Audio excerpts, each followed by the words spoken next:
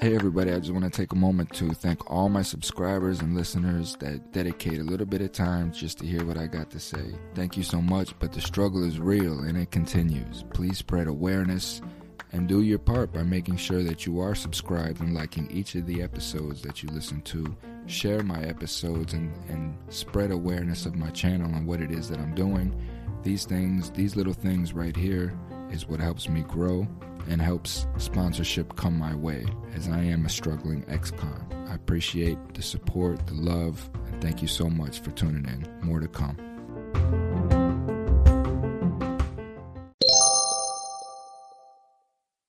Good morning, everybody.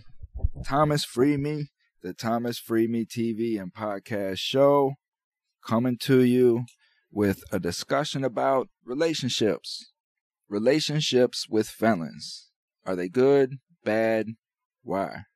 I would have to say that most relationships I've been in, the adversary would probably say it's bad. And they would probably give you a whole slew of reasons why it's bad. I haven't been in the greatest of relationships. This is true.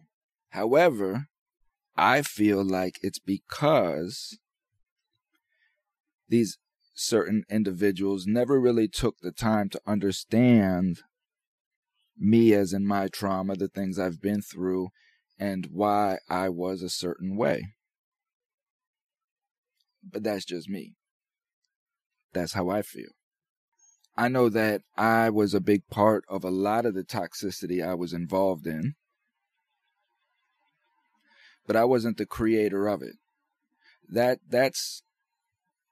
That's important to know. That's important to identify. It's okay to identify the fact that we committed to some of the toxicities. Because a toxic relationship takes two people, in my opinion. Because the way I look at it, if only one person is toxic, the other person will just leave. So there has to be toxicity in both people. So it's just recognizing the toxicity in you, your toxicity, and how you're attributing it. Are you the benefactor? Are you the sponsor of terrorism in your relationship?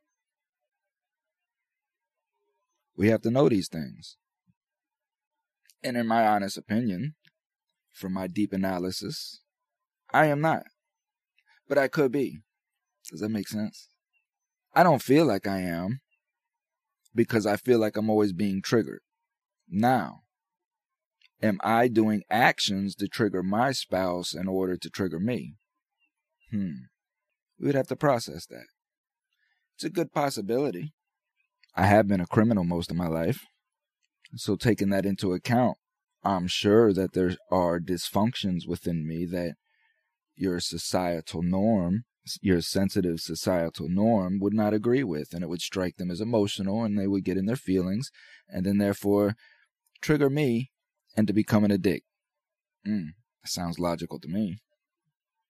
How is everybody doing on this Tuesday morning? Are you blessed? Did you wake up happy, smiling? Did you give your spouse a kiss, a hug, tell them that you love them? Are you spending time with your fam before you get on to these people's business? This shit really sucks to have to get up and make other people money knowing you're getting a crumble of it. If you're not in that position, kudos to you, man, for working life. But if you are in that position, kudos to you, man, for putting up with that shit and doing what you got to do. Manning up. Ain't nothing wrong with it. We just got to figure a way out of it. What's on the agenda for everybody today? What's the word? How's your week going so far? What's the end of the week look like? April 26th. Good God. Last time I checked, it was the 13th. Boy, this time flies, man. You know, a friend of mine who's up in his age told me that once you get 45, the next time you blink, you're going to be 65. I don't know if I'm ready for that. I still got so much to do. Relationships with felons. Good, bad, why? Why is it so hard to form a relationship inside a prison, and then when that person comes home, everything falls apart. I've seen multitudes of relationships that way. Why is that? Was it a hustle to begin with? There's a lot of women out there that are scarred from relationships like this. I would love to have some of them as a guest. For me, other than that, today is just going to be another Ubering day. And I'll tell you what, man.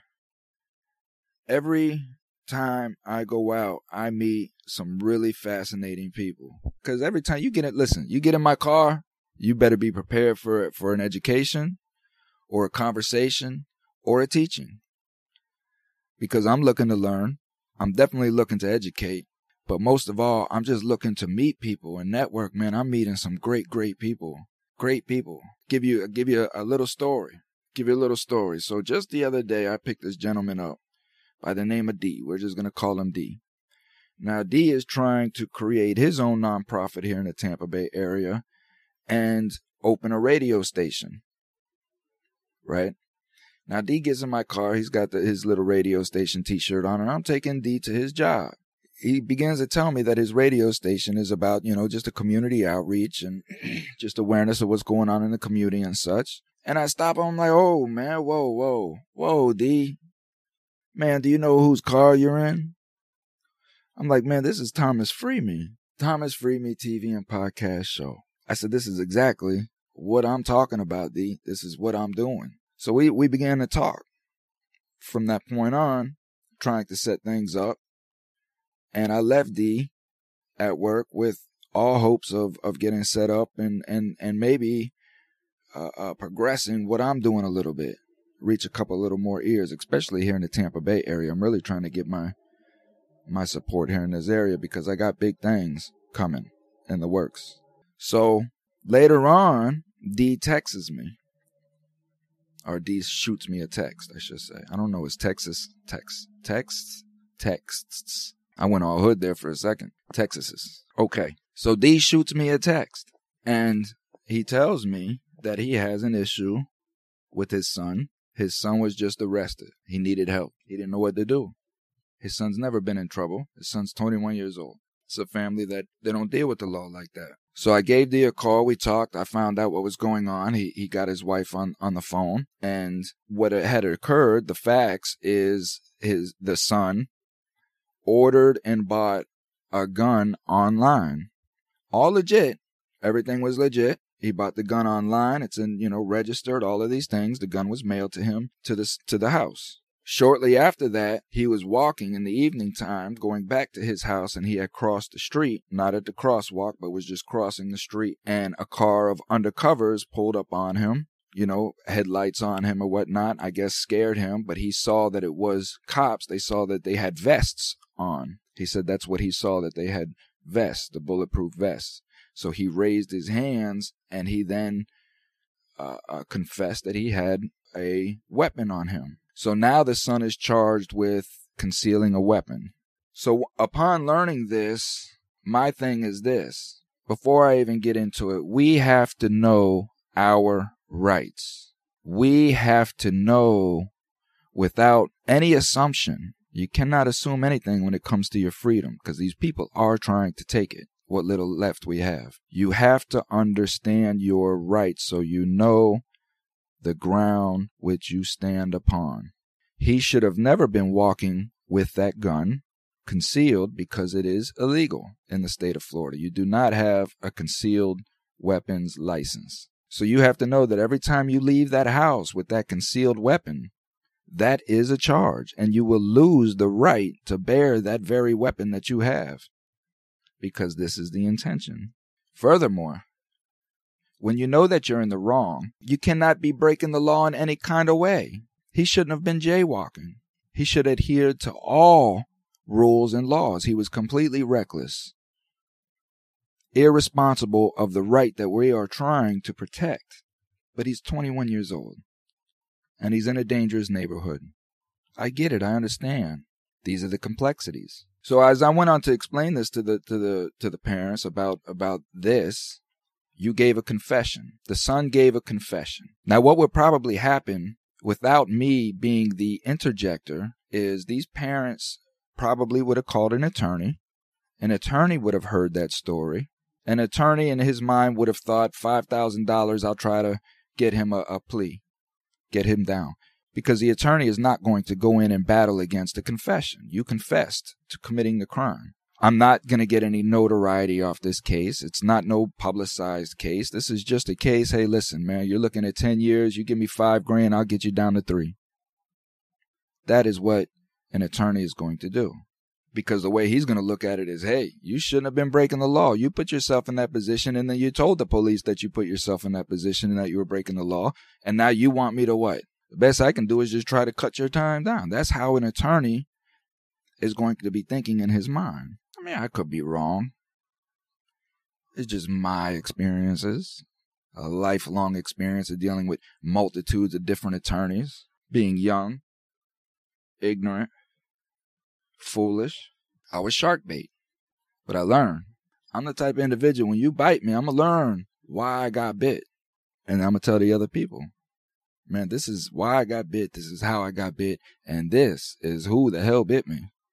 So I went on to go with the parents, and I said, for me, I want to know, why were those detectives there to begin with, right? This is what I asked them. I said, why were them detectives there to begin with? It's why are detectives, unmarked undercover detectives, patrolling that area at that time? And I asked, is this a high crime area? Yes, it is. Ah, okay. You see, now Florida has statutes that, speak about high crime, high risk areas. Happens to be in all poor neighborhoods for the most part. But if you're in a high crime area, then the rules slightly change a little bit. The police have a little bit more leeway in what they can and cannot do in these areas because it's a high crime area. Who labels these high crime areas? That's what I want to know. Who picks which area is a high crime and which area is not? Or do we do that with the crime that we commit in that area? So I want to know why those detectives were there. Okay, it was a high crime area. Okay, so that's justifiable because that's what these detectives would say. What's a high crime area? This is what we do. This is our route. We're undercover. We look for drug deals. We look for gun sales, things of that nature. And we just happened to be walking upon this individual that cut right across the street in front of us. And we jammed on our brakes, and he confessed to having a gun on him. That's what these detectives would say. And that's probably pretty much to the truth. Possibly. Or were they following him? Was he targeted? Because we know that he bought the gun online. So we know that the feds were all over that. Especially in this climate. Anybody buying a gun online right now, I could rest assured is put on a watch list and thoroughly investigated. I mean, I don't know. I'm not there. I could be wrong, but I'll put my money on it. So what's to say that they weren't following this guy? Maybe they were following him the whole time. Maybe they weren't even supposed to bump into him, and maybe he just happened to walk right in front of them. Maybe he didn't know that he's 21. Maybe he didn't know he was being followed by undercovers. I want to know why those undercovers were there that night. Their justification. That's what I want to know. So when you go to Mr. D, when you go and speak to an attorney, which I hooked them up with my cousin, which is an attorney, Courtney Benson here in the Tampa Bay area, sponsor of the show. But when you go to an attorney or whoever it is, you want to know why those detectives were there that day. What justification did they have to be there? Were you targeting my son? Were you following my son? Because we know that he bought this gun, and we know that when that gun was delivered to the house. And it just so happens, by coincidence, 21 years of his life, he's never bumped into the law, but it just so happens 2 days or a day or however long it was after my son receives his weapon, he bumps into undercover detectives with bulletproof vests. Imagine that. What are the odds of that happening? Now, I went on to explain that the issue is that your son gave a confession. So once that confession occurred, you're locked into that. You would have to show that you were just completely insane, out of your mind, had no idea what you were saying, doing to get out of that confession. And that's hard to do. Hard to do. I've seen people do crazy, crazy things to try to get this insanity plea or to try to get a confession up off them. Crazy things. And they try to stick with it, but these people know, they'll put you through crazy things to try to break you from what they think if you're really mentally unstable. I can't imagine the trauma that ensues in that, just trying to find out. So I go on to say that we have to find the error that occurred before that confession. There has to be an unconstitutional error before that confession occurred.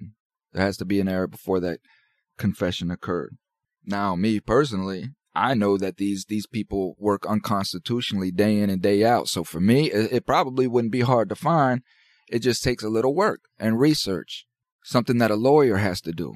You have to direct the lawyer, because if the lawyer feels that he can just tell you anything, he's just gonna look at you as a paycheck. But if you go in there and you say, listen, this is what occurred, but I want to know what them detectives were doing there that day. Specifically how I laid it out. My son has never had a brush-in with the law. He gets a weapon in the mail. He orders a weapon legally in the mail. It comes to him, and 2 days later, he's got undercover detectives with bulletproof vests. It just seems odd. I want to know why they were there. Were they following my son? Were they targeting him?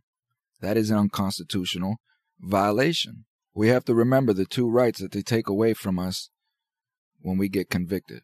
Your gun rights, your voting rights. So that we cannot raise up against our government militarily or legislatively. It's always about trying to control the vote. But getting back into the relationship aspect of this is very important, because this is all community. We're in the community trying to survive. But we need companionship and trust in doing that. And when you're dealing with somebody that has been through this system, trust is a very hard thing to come by. Because a lot of times you're dealing with abandonment, you're dealing with mischaracterizations, stigma. We deal with a lot coming into a relationship. I find just being an Uber driver, at the mere mention of me being a convicted felon, scares people.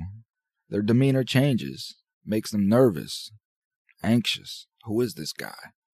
I'm in his car, my God, and he's telling me he's a convicted felon. Am I going to make it out of here alive? And when I notice that, I just quickly tell them to, no, it's okay. You can just Google me. Google Thomas Freeman. You'll see what I'm doing, who I am.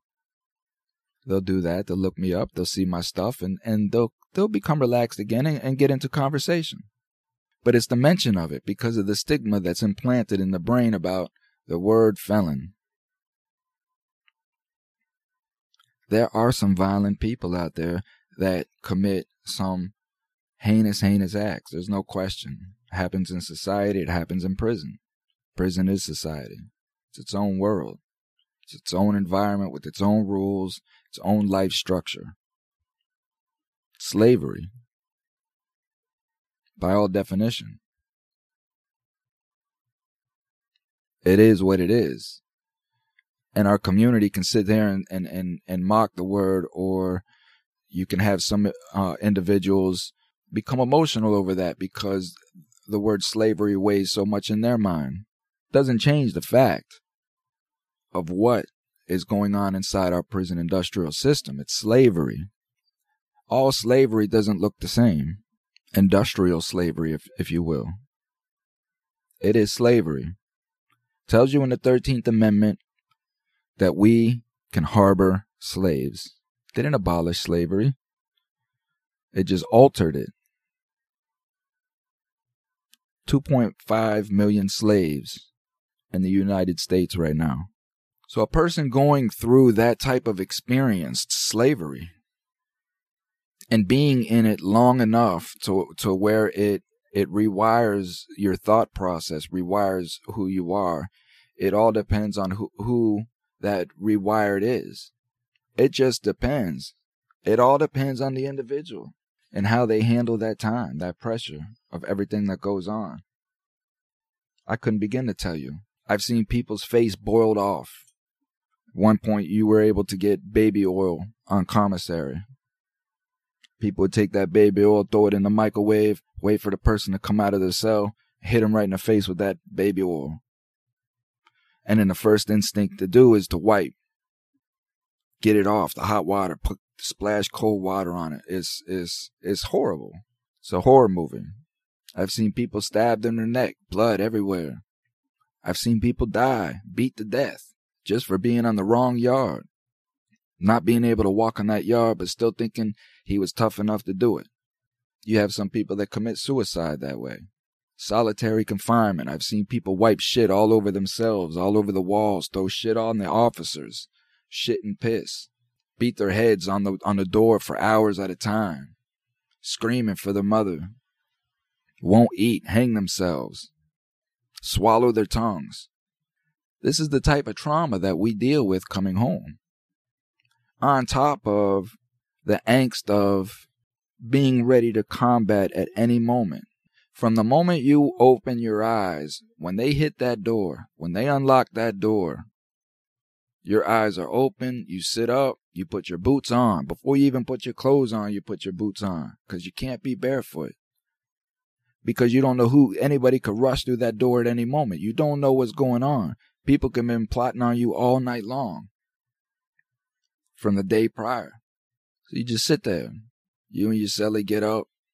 You know, you go through the room, but then you go out on the compound. But at any moment, you don't know what could happen. Now, for an individual like me, I went to trial. I've never disrespected anybody. I always carried myself humbly. You know what I mean? I never talked bravado. None of that stuff. So for me, that angst really wasn't there to that degree. But just imagine you told on somebody. Imagine you cooperated. And you're doing everything, your lawyer did everything, the court did everything to try to conceal your records, but at the end of the day, you still got to go to prison. And they kill you for this as soon as they find out. And not only that, but they do everything that they can do to try to find out who you are. They want to know who you are if you've ever told. That is the law of the land. I want to know who I got around me. I want to know if you have ever had potential to tell, because I'm a hustler. And I'm doing serious things in prison. Imagine that stress. A lot of temptations in prison. There's dope all over the compound. There's cell phones all over the compound. Homosexuals all over the compound that do their best to look as feminine as they could and act as feminine as they could. These guys will go out to visitation with their wives, their kids, be out there in visitation, hugged up on their wife all day long. Their wife may be playing with their junk out there in visitation, this and that. But these guys will be out in visitation, all hugged up with the women. They'll go back to the block with all that sexual frustration pent up in them. Then you got a homosexual coming around you, talking sweet, talking light, smelling good. A lot of temptation. Prison is going to test your character. There's no question about that. Prison is going to test your character. And there's no hiding from who you are in prison because it's such confined quarters. Everybody knows your business. Everybody's watching everybody because nobody trusts nobody. Everybody trusts nobody. This is the type of environment that we deal with day in and day out. And when you stack years and decades upon that, and now this person is coming home, what is so hard to understand that this individual is really messed up? Is really, really messed up.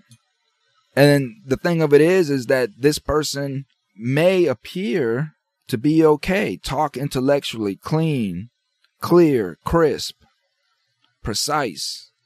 But those habits of those decades and those years are there ingrained into him.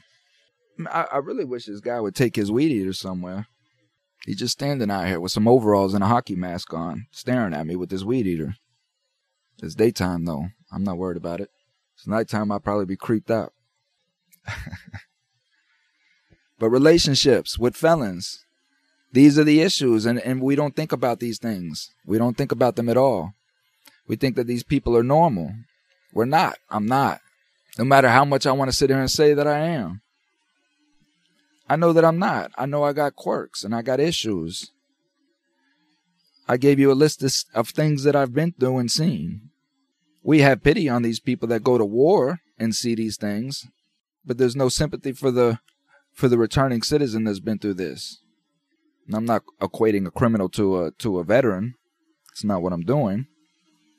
I'm just equating two humans who've been through a large amount of trauma and stress and the result of that. These are some of the things that we really have to delve into, talk about, get into, and understand, because in my opinion, it's not a bad thing when it's understood. And there's a clear path to what has to be handled and dealt with. And both parties are okay with that, because the returning citizen himself has to understand that he has issues. He has to understand that no matter how ready he thinks he is, and he may be. But she still has to allow those processes of what occurred to go through its natural state. And a lot of times we don't allow that to happen. We come out and we just want to get right into a relationship, right into work, and just forget about that experience. And we think just by not even thinking about it anymore that it goes away. It's past us. We just keep moving forward. But it's going to come out, especially if you had secrets that was going on inside that you're ashamed of or you don't want to process, don't even want to think about it. It's going to come out. The truth will always prevail. And you get into a relationship with a woman, especially a woman who's observant. She's going to know. She's going to know that there's some things there. So to be in a relationship with a felon, there has to be 100% honesty and understanding, compassion, and most of all, patience. Patience is a virtue when it comes to these types of relationships. We must know and understand that patience is a must, and we must understand that these people are going to fail. They've been failing their whole life. They have a track record of it. But it's understanding where that failure comes in at and helping them learn and grow from it, because this is usually what our biggest issue is. We fail and we don't learn from it because there's no guidance. There's no proper guidance in there to show us why we fail. So we come to our own conclusions based upon the experiences and knowledge that we have, which is very limited. So it's patience, understanding that when these people fail, we don't get upset with them. We expected them to fail. But it's picking them up, dusting them off, and teaching them why they failed so that they don't fail again. That is what our communities lack. When our returning citizens fail, we just point the finger at them and aha, stats show you is going to fail. You're not ready for society. Off with his head. That method hasn't changed nor worked. So that's all I got for you today, guys. Again, this is Thomas Freemy. Good morning. If you're coming in late, good morning. Have a blessed day. Have a blessed Tuesday. Do something good in your community today. Help one person do something to make their life a little bit easier. Much love and respect out to all my listeners. Thank you for tuning in. Thank you for passing through. As always, much love and respect for the community. Thomas Freemy is for the people. We the people. Got Freedom Fest 2022 coming up in Atlanta. The beginning of July. July 2nd is the target date. Great story behind a woman, man, putting this thing together by herself, doing it all on her own, off muscle and grind, paying for all of it out of her pocket. Is really amazing what there are. And this is what I'm talking about, people. If you can do it and you know that you can do it, then do it. It's needed in all our communities. What this woman is doing is phenomenal. Phenomenal. I can't even put it in words what she's putting together. Freedom Fest 2022, man. Doing it all on her own, dolo. Up there in the city of Atlanta. I'm going. Thomas Freemy will be there. Speak my words. I'm going to represent a Mr. Curtis Davis Jr. You can catch his episode on my podcast. Curtis Davis Jr. is an innocent man who was coerced into taking a plea for manslaughter, because if he did not, he was under the impression that if he did not sign that plea in that moment, that they were going to arrest him and his wife for first-degree murder, and his baby would become a ward of the state. So he did it to save his family, not knowing that the DNA evidence that had cleared him of that crime was produced 4 days before this coercion. But the detectives spent all their time investigating no one but Curtis. And when he came back as innocent, as he's been proclaiming from the beginning, they didn't know what to do. They had to do everything they could to get this conviction out of him because the investigation was cold now. They put everything they had into one person. So I'm going to represent him up in Atlanta because these are the individuals that we have to speak up for and get them out of prison so they can live their life like you and I and try to rebuild. And then us community needs to come together and figure out how we can go after these prosecutors that do these things. It's rampant. It is rampant in every county, in every state. Corrupt, powerful prosecutors that bend the rule to their liking for their convictions. A prosecutor will send a person to prison for life if they feel it will escalate their career. That is what we have to start attacking. My solution is that we strip them of their immunity. They have shown enough corruption to strip them of their immunity and start putting repercussions back on them. You bring 15 charges against me. If I get found not guilty on air one of them, I can come back and now sue you for those damages. So you better make damn sure you know what you're charging me of, and you better make damn sure it sticks, because I'm going to trial. We're not taking plea deals no more. All that's over with. You're not coercing me. You're not putting this pressure on me with these 15, 20 charges to get me to plea out to 2 of them. Because if I take them 15 charges to trial, even if I get found guilty of 2, I'm coming at you for them other 13, because I know what your tactic was. And it disallowed me from having a fair and honest trial. I couldn't even properly represent myself because I'm fear of, if I lose, you're going to try to give me life. All of that comes to a stop when you strip these people of their immunity and hold them accountable for the atrocities, the human atrocities that they've done. Kamala Harris has let innocent people die in prison knowingly to save her own career. And now she's vice president. Did her some justice to allow innocent people to die. She was a prosecutor. This is what they do. You can catch all these stories on my podcast, and you can either believe them or not, but these are human beings that are crying out for their life, that have factual evidence of their innocence, yet they are still in prison. Temujin Kinsu, 37 years, they won't release him. They don't know what to do with them, they said. They're scared he's going to sue, and Michigan has no money. So they hold him in prison, hoping that he dies. There's not a doubt in my mind they don't sit in them offices and just wish that this guy would just die, because it would solve all their problems. 37 years in prison as an innocent man, just a kid, swept off the street and wrapped up in a conspiracy to cover up that the mayor's son was a crackhead. He was just messing with the wrong girl. She got wrapped up with the mayor's son, got involved with the murder, used her two-timing boyfriend as the scapegoat. She's lived the rest of her life, had children, lived happily. This man's been in prison. I'd like to know where her life is at right now and what kind of life she truly really had with that type of karma. But it is what it is, people. I love you guys, man. Be safe today. Be happy. Be joyous.